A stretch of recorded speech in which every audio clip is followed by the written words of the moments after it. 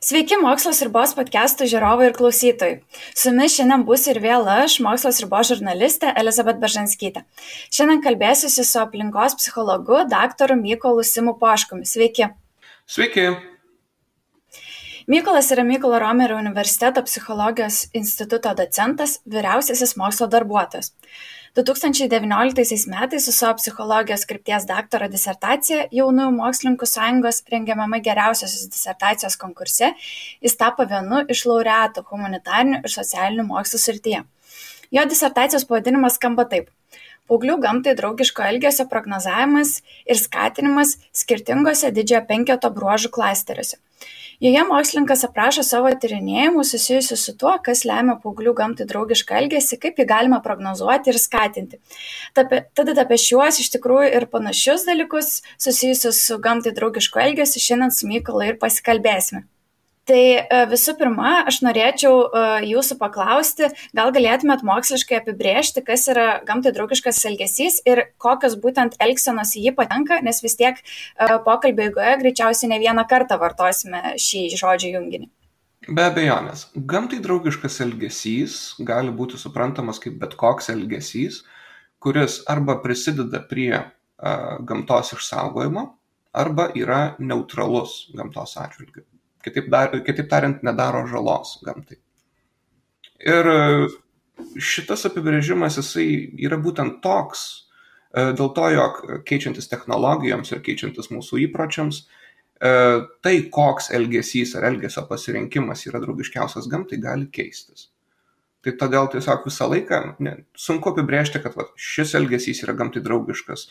Tai gali būti tiesa šią akimirką, bet tai nebūtinai bus tiesa visą laiką. Tai reikėtų tiesiog visą laiką atsišviežinti žinias apie tai, kuris elgesys ar elgesio alternatyva yra draugiškiausia gamtai. Aha, labai filosofiškai jūs čia apibūdinat, o gal galėtumėt kelis bent pavyzdžius pateikti, kokios elgsenos tada šiuo metu yra laikomas, priskiriamos galbūt gamtai draugiškam elgesiui? Kasdienės elgsenos, kurias mes darome kiekvieną dieną. Pavyzdžiui, nuėję į parduotuvę, jeigu mes vietoj to, kad pirktume vienkartinį pirkinių krepšelį, atsinešame savo krepšelį, tai jau yra gamtai draugiškas elgesys, nes mes nevartojame papildomo plastiko. Ar net jeigu perkame papirinį maišelį parduotuvėje, vietoj jo atsinešę savo, mes nevartojame papildomų resursų, kurie buvo reikalingi tam maišeliui pagaminti. Tai čia būtų vienas pavyzdys tokio kasdienio elgesio, ką mes galim daryti. Ir aš taip įsivaizduoju, tarkime, galėtų šią kategoriją patekti ir šiukšlių rūšiavimas galbūt, arba vandens, elektros taupimas, ar aš teisi? Be abejo, nes jeigu mes galime kažką iš resursų sutaupyti, nenuskriausdami savęs, tai mes jau prisidedame prie gamtos išsaugojimo. Supratau. Na ir tuomet norėčiau dar pakalbėti apie gamtai draugiško elgesio formavimąsi.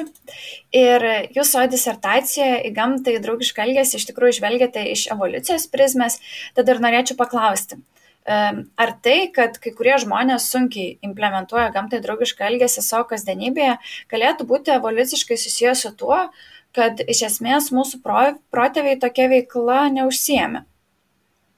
Be abejonės, reikia suprasti, kad visų žmonių elgesys yra didelė dalimi nulemtas mūsų prigimties. Mes gimstame su komplektu bruožų, kuris daugiau mažiau nekinta visą mūsų gyvenimą ir jisai formuoja mūsų elgesį. O dėl konkrečiai gamtai draugiško elgesio, mechanizmas evoliucinis labai paprastas. Mūsų protėviai prieš 50 000 metų jie mylėjo gamtą, lygiai taip pat kaip gamtą mylime mes dabar. Bet jų gyvenimo būdas nekūrė tokios įtakos gamtai, nekūrė atliekų. Jie ką sunaudodavo, tą atiduodavo atgal į gamtą. Netgi jų naudojamas kuras, tarkim, mediena, ar ne? Tai yra atsinaujinantis išteklius. Kiek tu anglies paleidi į atmosferą, paskui nauji medžiai užauga, dalį tos anglies ar netgi visą pasiima atgal. Na ir toks kaip ir cikliškas procesas vyksta. Mūsų protėviams nereikėjo galvoti apie gamtos išsaugojimą. Jų buvo nedaug, jų poveikis gamtai buvo minimalus ir be abejo nežalingas, nes jie gyveno kaip darni gamtos dalis. Dabar, kai mūsų yra daug ir mes plečiamės ir mes mūsų natūrali aplinka yra tai, ką mes pasistatome. Mes gyvename statytoje aplinkoje daugiausia. Tai mes kaip ir formuojame tą savo vietą, kurioje tarpstame. Tai reiškia, kad iš principo tas mūsų prigimtinis noras pasiimti iš gamtos, jis vis dar yra, bet kaip prigimtinio noro tausoti gamtą ar rūpintis gamtą mes neturėjome, taip didelė dalis mūsų jo ir dabar sąmoningai pamąsčius, jeigu nedėtume tam grynai sąmoningų pastangų, irgi nelabai turėtume, nes tiesiog tai nėra mūsų prigimtie, tai yra evoliuciškai nauja problema. Kai sakau evoliuciškai nauja, tai turiu omenyje, kad mūsų protėviai su tuo nesusidūrė ir mes susidūrėme su tuo. Tai nereiškia, kad mes nepajėgus šitų problemų adresuoti. Mes kaip gyvūnų rūšis susidūrėme su aibe evoliuciškai naujų problemų ir jas sėkmingai įveikėme. Tarkime, skraidyti lėktuvais ir vairuoti automobilius taip pat yra be galo evoliuciškai nauja, mūsų protėviai to niekada nepatyrė ir tam reikalingi įgūdžiai ir reakcija ir supratimas, kaip veikia dalykai. Nebuvo mūsų protėvių kortose, bet mes šiaip ne taip prie to evoliuciškai naujo dalyko pripratome. Tai aš esu giliai įsitikinęs, kad ir prie šios evoliuciškai naujos problemos, rūpinimosi gamta problemos, mes irgi priprasime ir su jie susitvarkysime. Labai įdomu iš tikrųjų. O tada jūs minite, kad būtent šita problema tai yra evoliuciškai kaip ir nauja. Tai kas tada turėjo vykti žmonių galvose, kad jie nusprendė, kad gal jau reikia pradėti rūpintis tą gamtą?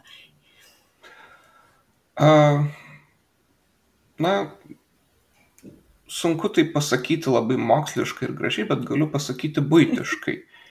Kai pradeda degti tavo namai, kažkaip norisi griebtis kibiro su vandeniu.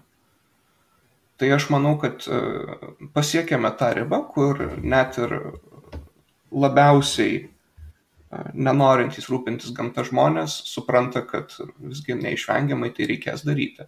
Nors be abejonės tokių, kurie nenorėtų rūpintis gamta, yra absurdiškai mažai. Didžioji dalis mūsų mylime gamtą ir vienokiu ar kitokiu būdu norėtume ją rūpintis. Visiškai kitas klausimas yra, kiek efektyvūs yra mūsų veiksmai, bet pats noras yra visuose mumise.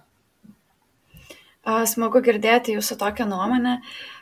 Tuomet iš tikrųjų šiek tiek pasiaiškinus būtent tą pačią pradžią, ištakas, iš kur iki mūsų atkeliavo tas gamtai draugiškas elgesys, tai norėčiau paklausti, jūs tyrėte savo disertacijoje, būtent aprašėte tyrimus su paaugliais darytus. Tai kodėl pasirinko čia būtent amžiaus, galbūt žmogaus gyvenimo tarpsnio, tai pasakysiu kategoriją? Tiek dėl praktinių priežasčių, tiek dėl ir teorinių priežasčių. Praktinės priežastys būtų tokios, jog paauglius tirti, taikant intervencijas yra lengviausia, nes juos galima rasti vienoje vietoje visą laiką, jie visi eina į mokyklą. Tai be abejonės tai palengvina mokslininko darbą, diegiant intervencijas, kurios pas mane tyrime buvo kaip tik intervencijos į aplinką mokyklų. Bet ir iš kitos pusės paaugliai yra tie žmonės, kurie formuos ateities aplinkos politiką, galbūt imsis kažkokių veiksmų aplinkosauginių ir būtų visai smagu, jei jie šias žinias ir šiuos įpročius įgytų kuo anksčiau ir taip galėtų padėti ne tik savo, bet ir savo tėvams ir ateityje savo vaikams. O gal galėtumėte išsiplėsti, kokius pavyko gauti rezultatus? Ką vis dėlto pastebėjote, kiek tie Lietuvos jaunuoliai iš tikrųjų myli tą gamtą ir galbūt elgiasi gamtai draugiškai? Labai nenoriu į techninius dalykus plėstis, bet aš galiu paprasčiau apibūdinti, ką aš atradau. Tyrimo idėja buvo pažiūrėti, kaip skirtingus asmenybės bruožų komplektus turintys žmonės elgiasi gamtai draugiškai ir kiek jie yra paveikūs socialiniai reklamai, kuri būtų orientuota į, aišku, gamtai draugišką elgesį. Na ir grubiai galima apibūdinti, kad išsiskyrė 4 tipinės jaunuolių grupės. Sociali grupė, kuri buvo orientuota į žmonės, į socialinį elgesį. Gerai prisitaikiusių grupė, kuri pasižymėjo visais pozityviais asmenybės bruožais. Jie buvo tiek emociškai stabilūs, tiek socialūs, tiek atviri naujovėms. Na, tokie tikrai gerai gamtos apdovanoti, gerų bruožų komplektų žmonės.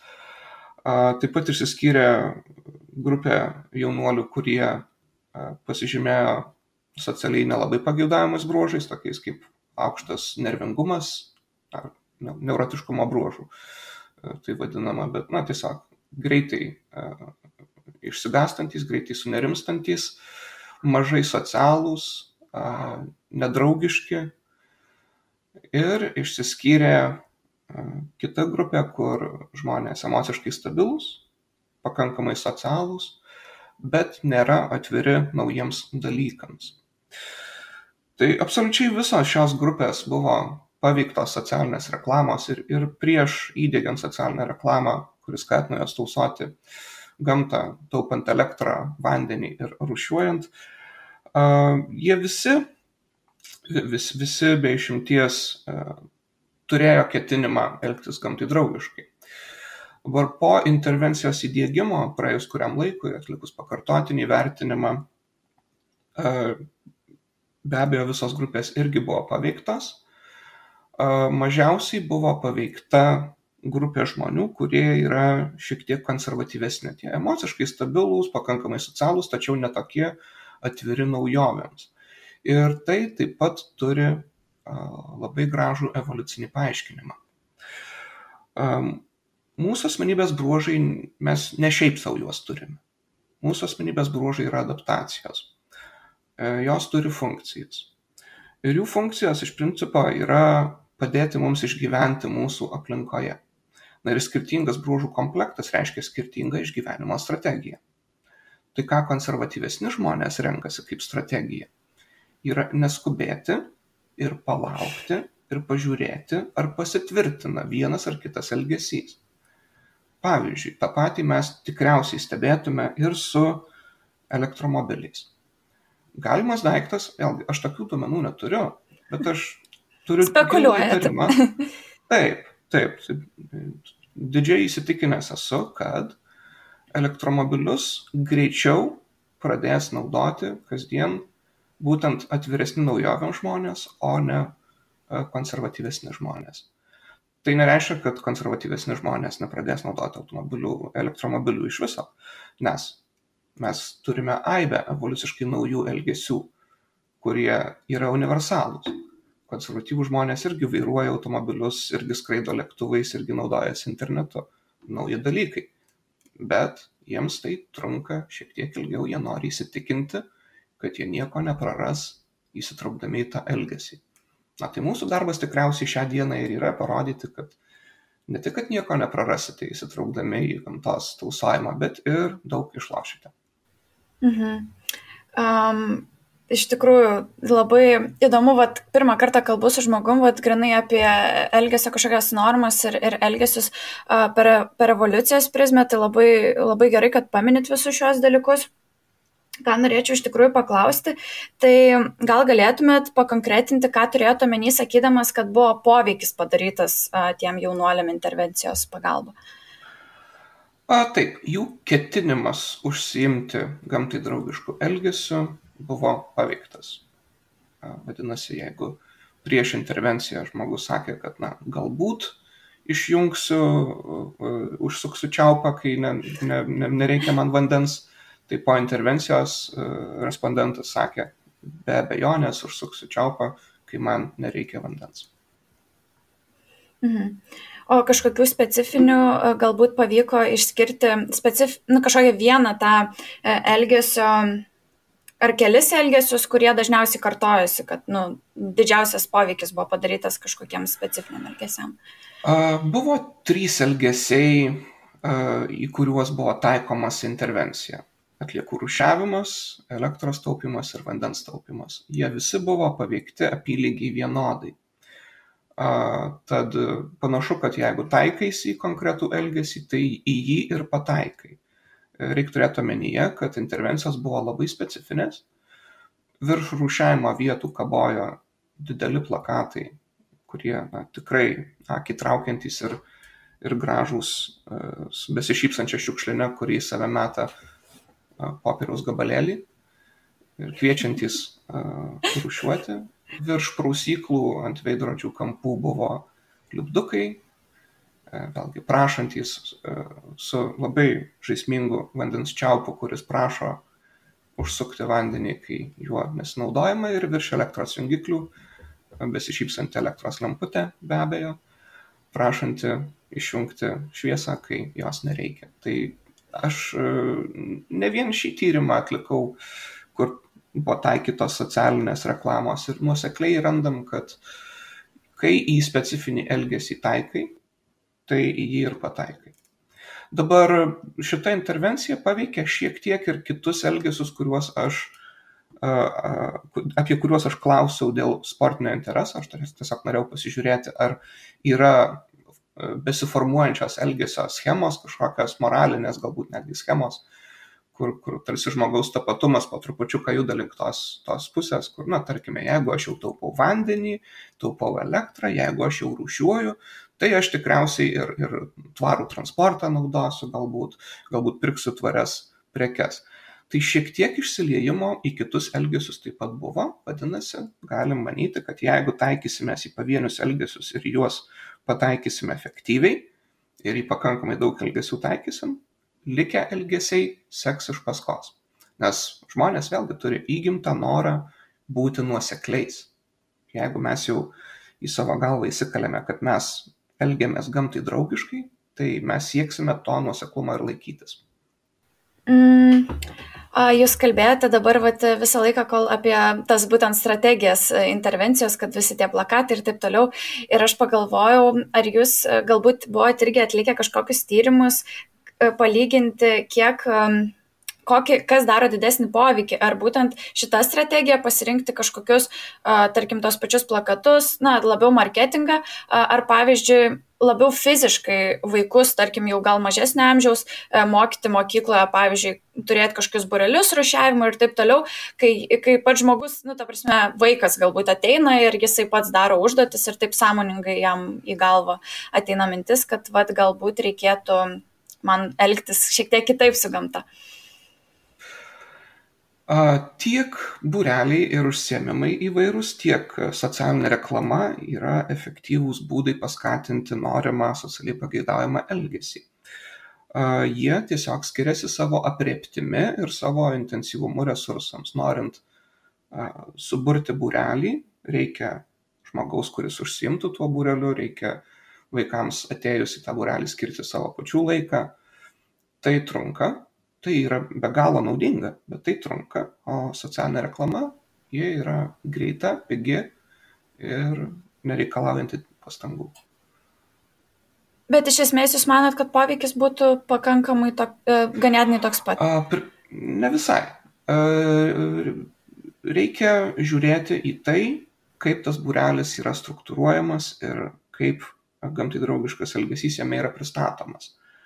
Jeigu būrelyje yra taikomas socialinis modeliavimas, jeigu būrelyje yra informuojama, o ne liepiama, jeigu būrelis akcentuoja socialinę normą, kad visi žmonės rūšiuoja ir todėl mes visi turėtume rūšiuoti, tuomet tas būrelis bus be galo efektyvus. Bet čia reikia suprasti, kad viskas priklauso nuo to, ar bus taikoma efektyvi pedagogika. Ir tuo pačiu, ar bus taikomi tie efektyvumo principai, kuriuos mes žinome iš psichologijos mokslo.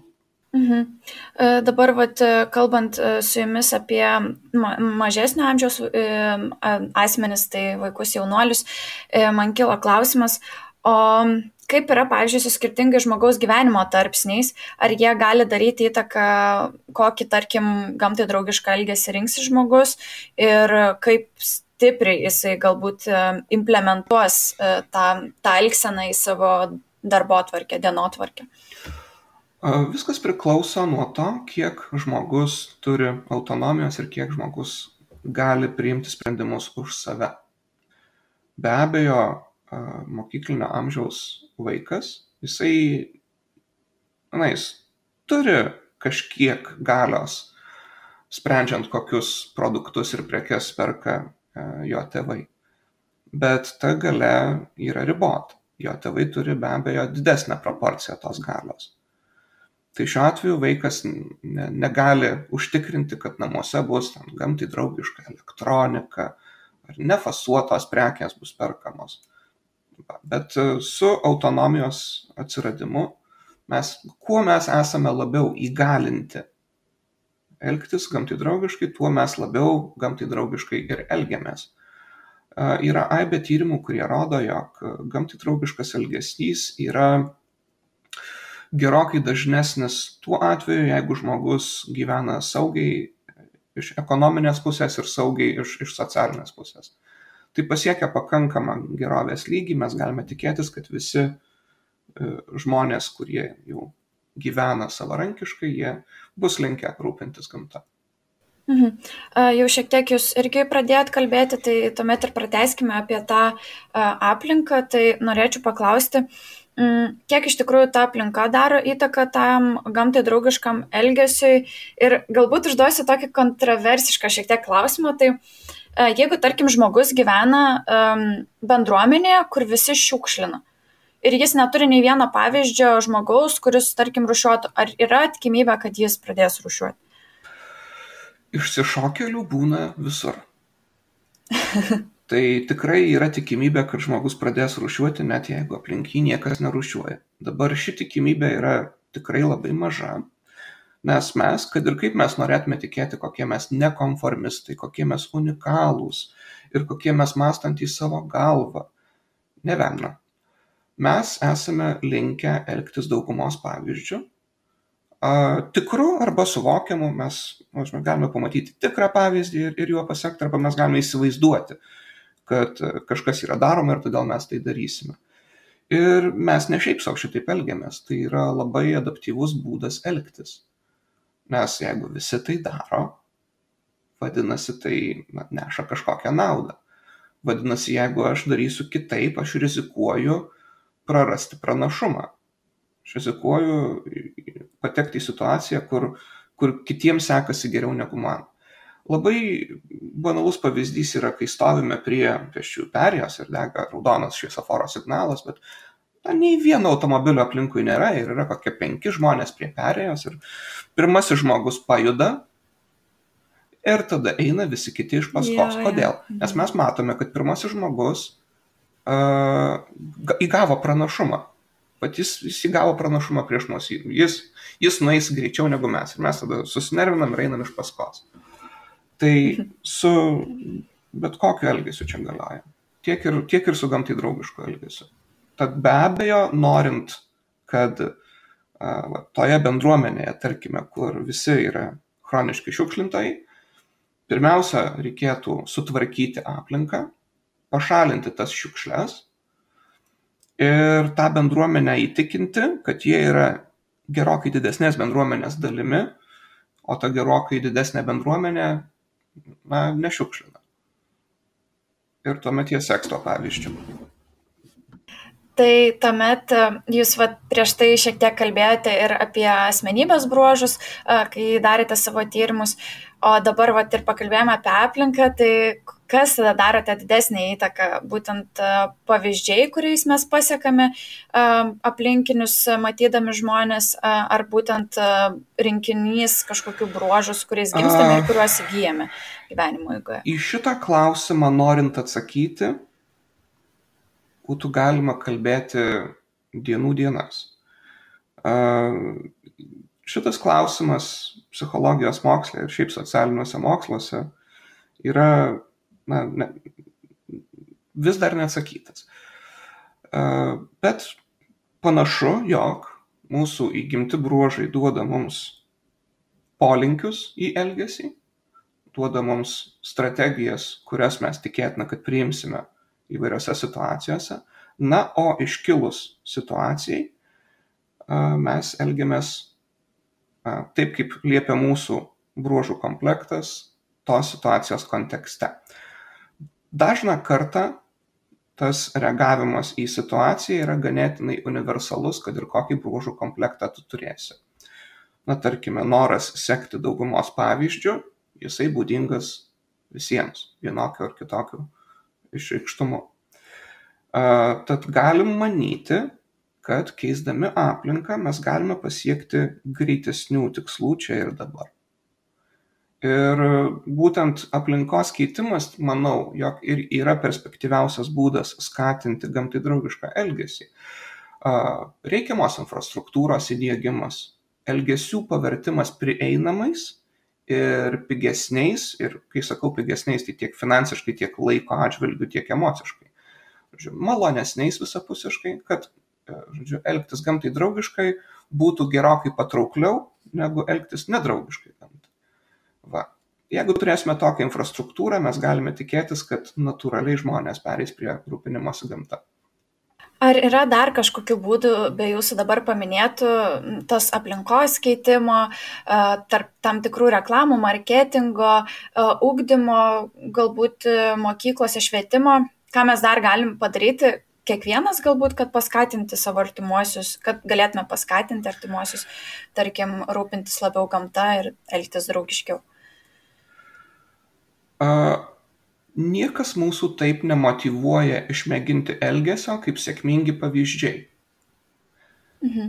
Tad geriausia, ką mes galime padaryti savo artimųjų labui, yra nezysti jiems apie gamtosaugą, o tiesiog gyventi gamtai draugišką gyvenimą ir parodyti jiems, koks jis gali būti šaunus.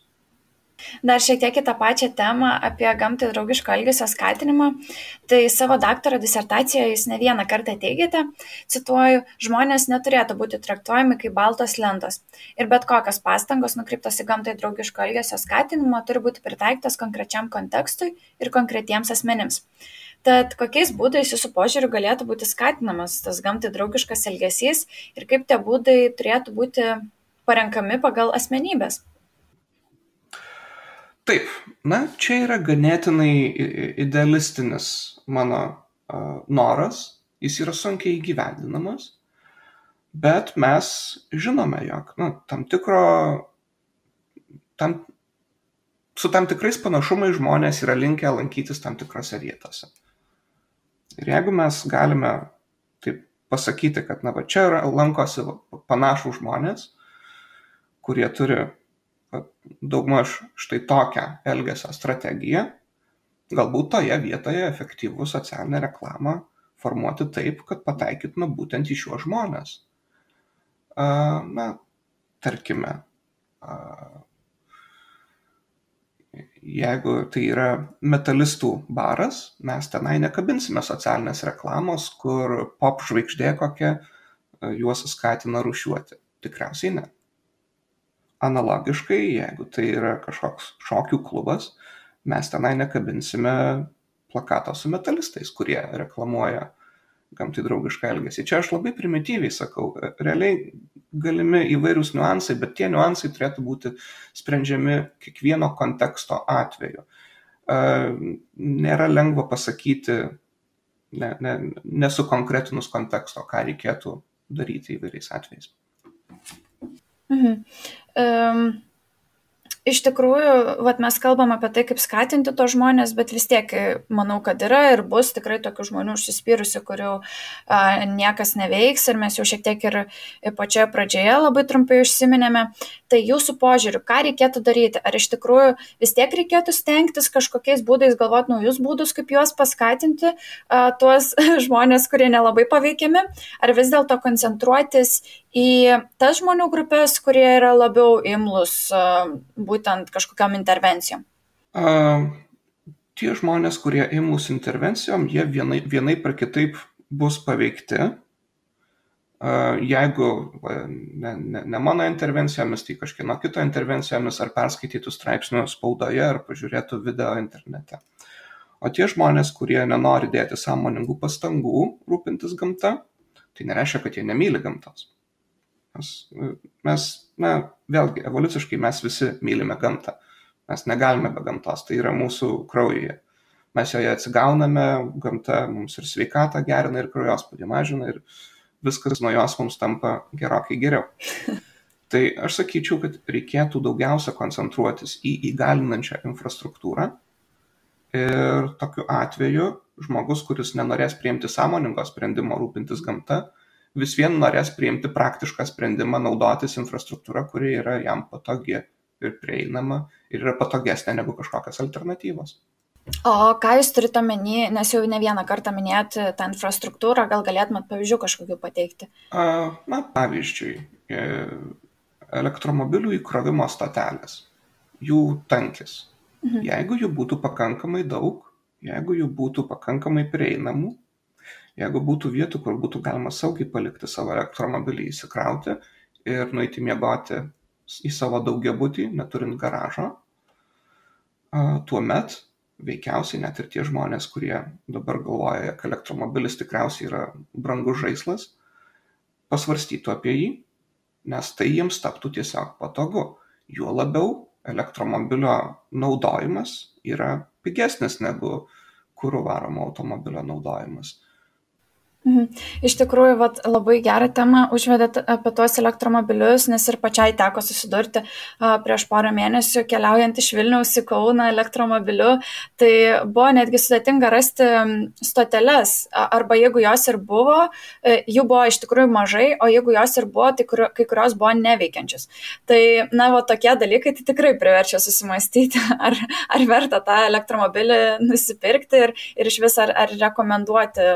Ar šiuo metu, būtent šiuo laikotarpiu, iš tikrųjų verta rekomenduoti kitiems žmonėms. Ir turiu dar vieną klausimą.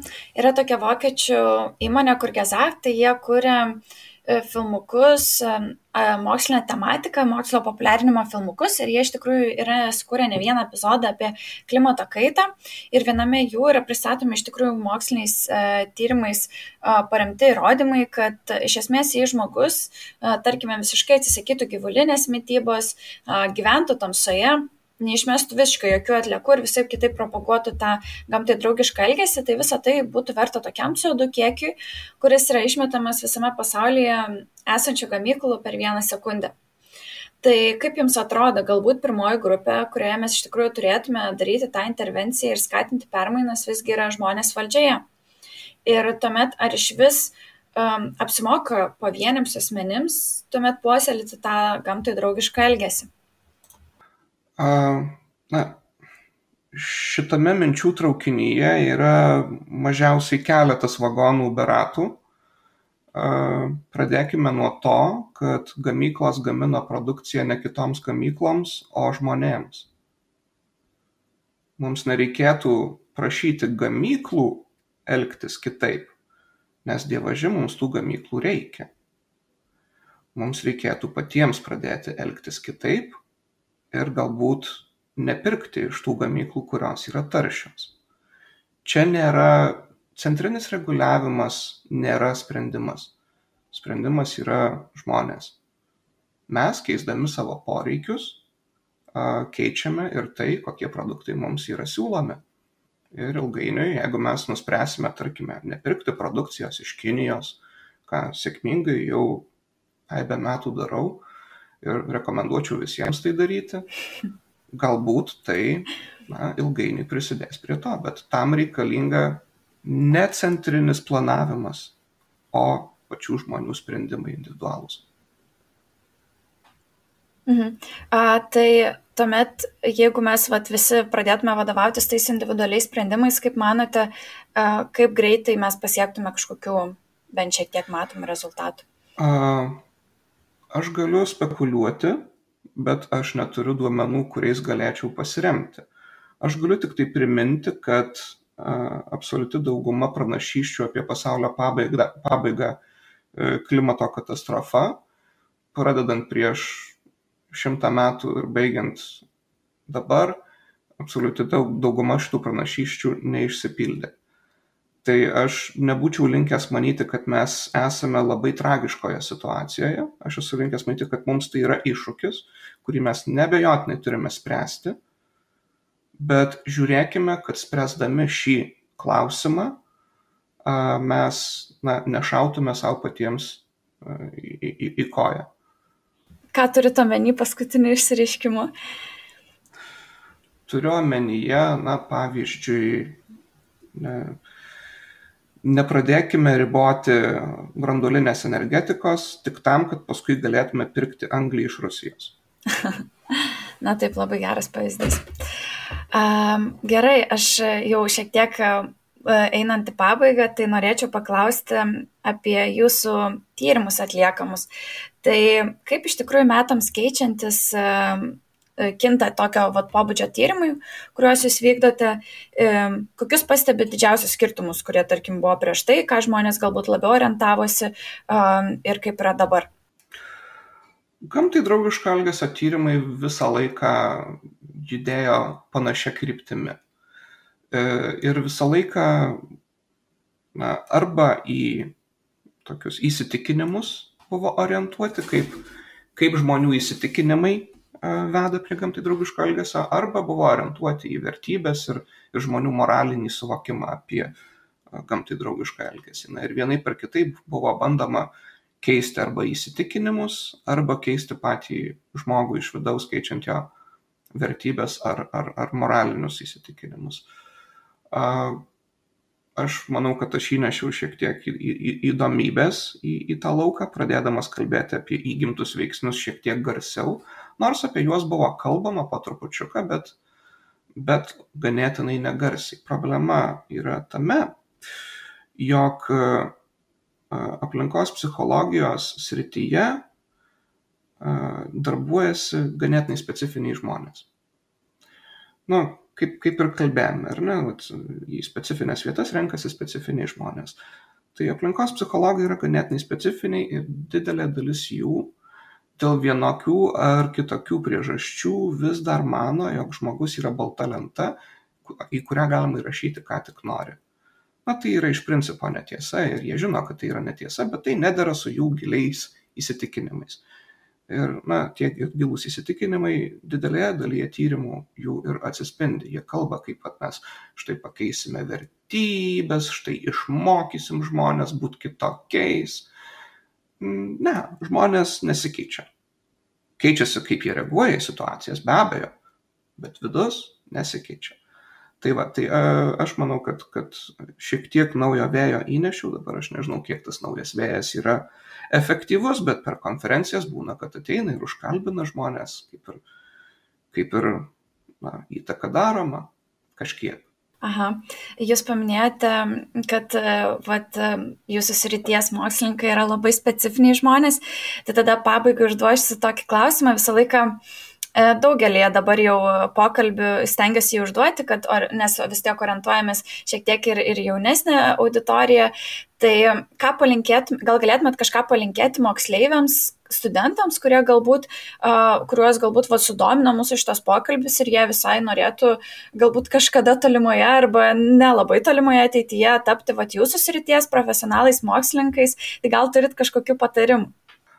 Patarimas būtų stoti pas mus į universitetą ir bendradarbiauti su mūsų mokslininkais vykdant tyrimus. Tiems, kuriems tai yra aktualu, o bendrai tiesiog palinkėčiau gyventi gamtai draugišką gyvenimą ir rodyti gerą pavyzdį kitiems, nemoralizuojant ir neperšant savo pažiūrų. Ačiū Jums. Tai pirmiausia, žinoma, dar kartą dėkoju daktarui Mykolui Simui Poškui iš tikrai informatyvų pokalbį.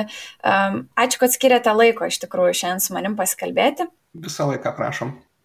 Na ir primenu, kad su mokslininku šiandien kalbėjomės apie gamtai draugišką elgesį, kaip jis formuojasi, kiek jis yra reikalingas, kas jį lemia ir kokiamis priemonėmis jį galėtume paskatinti. Na dabar tradiciškai, žinoma, norėčiau padėkoti, aišku, ir Mokslas ir Bo žiūrovams bei klausytojams. Ačiū, kad palaikote mūsų veiklą. O visiems tiems, kas vis dar neprisirašė tapti mūsų Patreonu, bet jiems patinka tai, ką darome, noriu priminti, kad prisidėti prie mūsų veiklos įgyvendinimo yra visiškai nesudėtinga. Tai galite padaryti visiškai bet kuriuo jums patogiu metu, paremdami mūsų Patreon platformoje. Tad tiek šiam kartui, iki.